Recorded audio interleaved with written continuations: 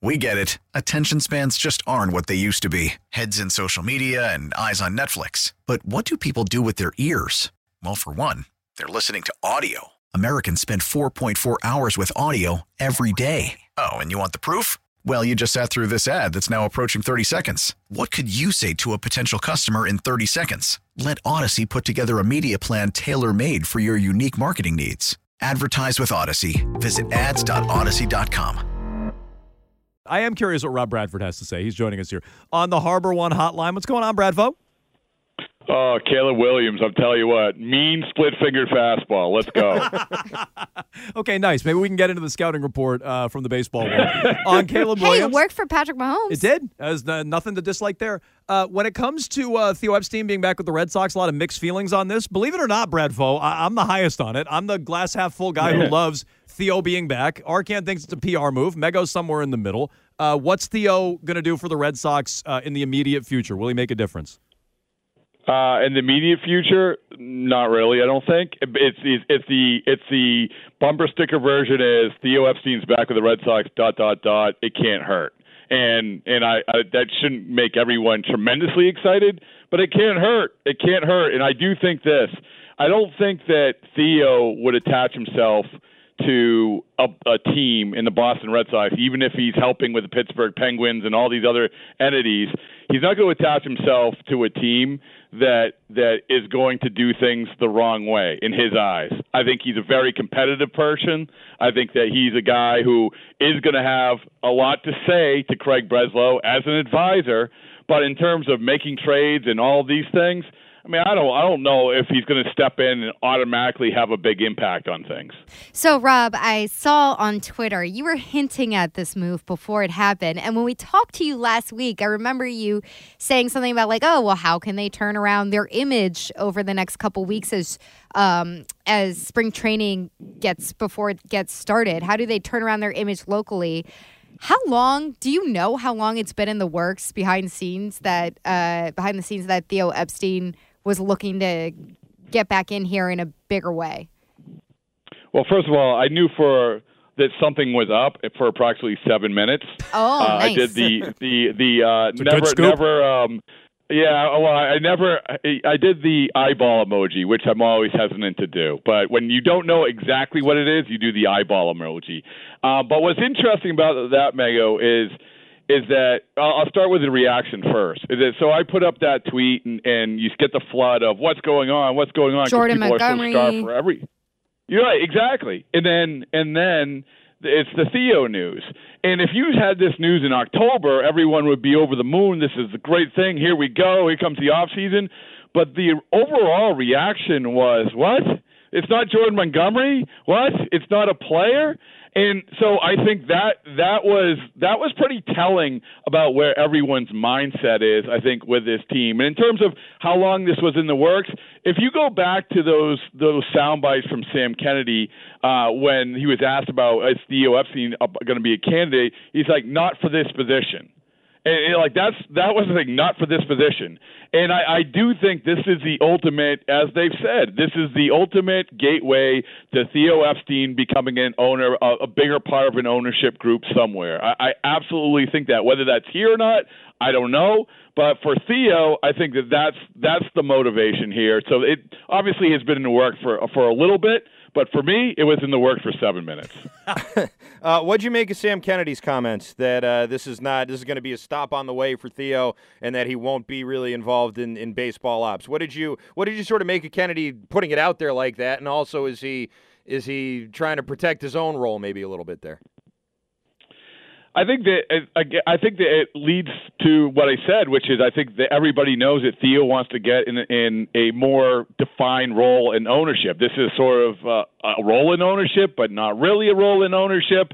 So I think that's what he's saying. I think Sam absolutely knows this. In terms of him not being involved with the Red Sox, I'll come back to it.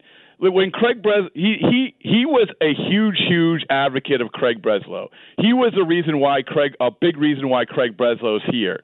He also is going to be a really good sounding board for Craig Breslow. One thing that this organization hasn't had in the last couple of years is the advisor, the grizzled guy who has been around, who has dealt with Scott Boras a ton, or who has dealt with certain trade partners a ton. There's all kinds of them. I can rattle them off. A lot of teams have these guys, John Daniels in Tampa and Dayton Moore in Texas.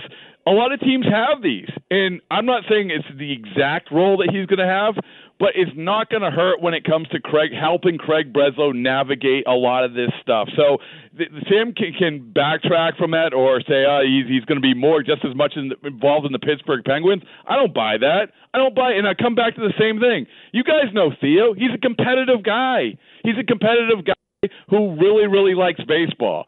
I think that he'll do whatever he needs to do to help his buddy, Craig Breslow.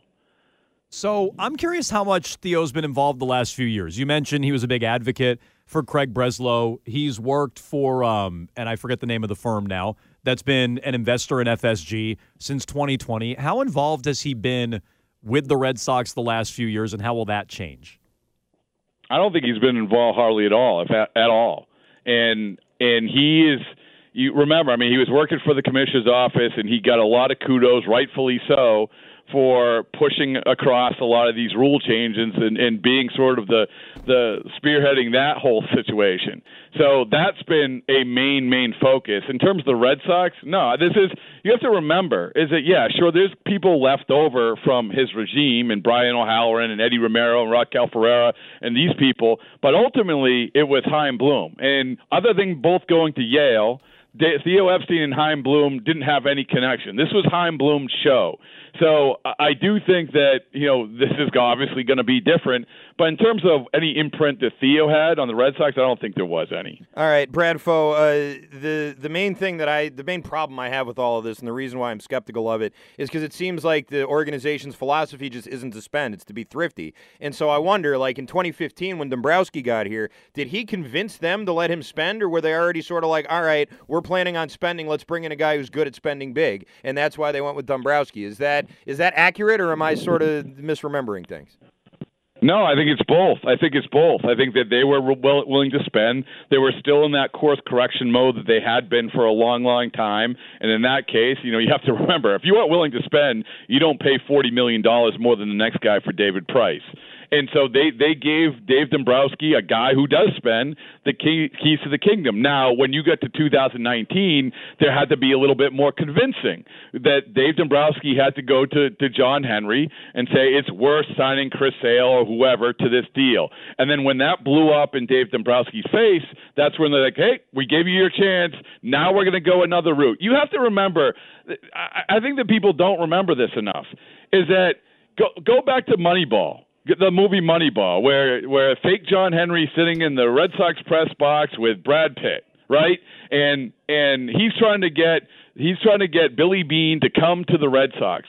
Remember, there was a reason why John Henry was enamored with Billy Beane at that point. Is because they were doing things in this new way that maybe wasn't going to cost as much money, and it was going to be well ahead of the curve. There's not that much of a difference to how they approached the Chaim Bloom hire. The new way, the Tampa Bay Rays way of doing things, we don't quite have to be just shock and awe with the spending. And I still think that there's an element of that they're going to be the smartest guys in the room, where the Texas Rangers, the team that spent so much on Corey Seager and Marcus Semien and Nathan Eovaldi, they were the smartest guys in the room. All right, he's Rob Bradford. Check out his work at WEEI. You can also follow him on Twitter at Bradfo. Check out his podcast, Baseball Isn't Boring, and his weekly appearance here with Jones and Mego with Arcand every Tuesday at 4:30. Rob, we appreciate the time. Thanks so much.